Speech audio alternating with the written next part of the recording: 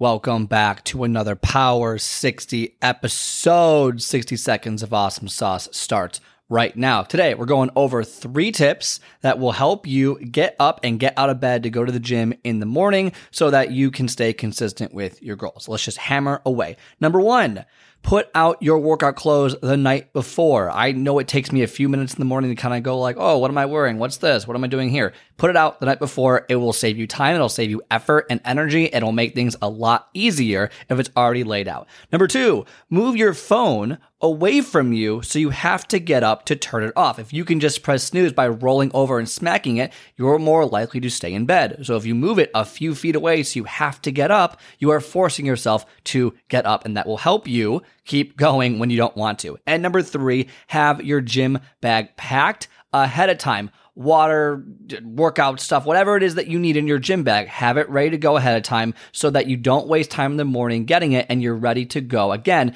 these 3 things together or even separately will help you stay consistent as you build momentum towards your goals.